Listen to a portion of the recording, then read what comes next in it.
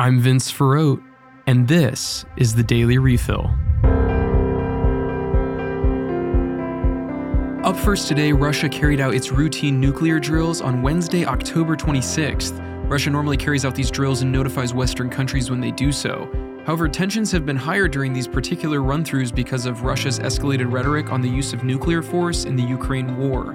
They've especially been higher this past week because of Russia's accusation that Ukraine might attempt to use a dirty bomb and Western fears that it would actually be a Russian ploy attempting to justify their own use of nuclear force in Ukraine.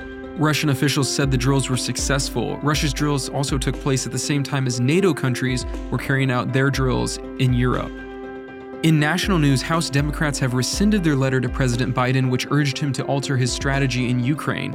The letter sought to put pressure on the president to negotiate with Russia directly in an attempt to stop the war. Up to this point, the Biden administration has placed the responsibility to decide when to negotiate with Russia on Ukraine, while nevertheless encouraging diplomacy.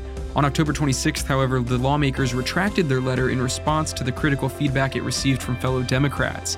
In her statement withdrawing the letter, Representative Pramila Jayapal said that the letter was drafted months ago but released by staff without further vetting it.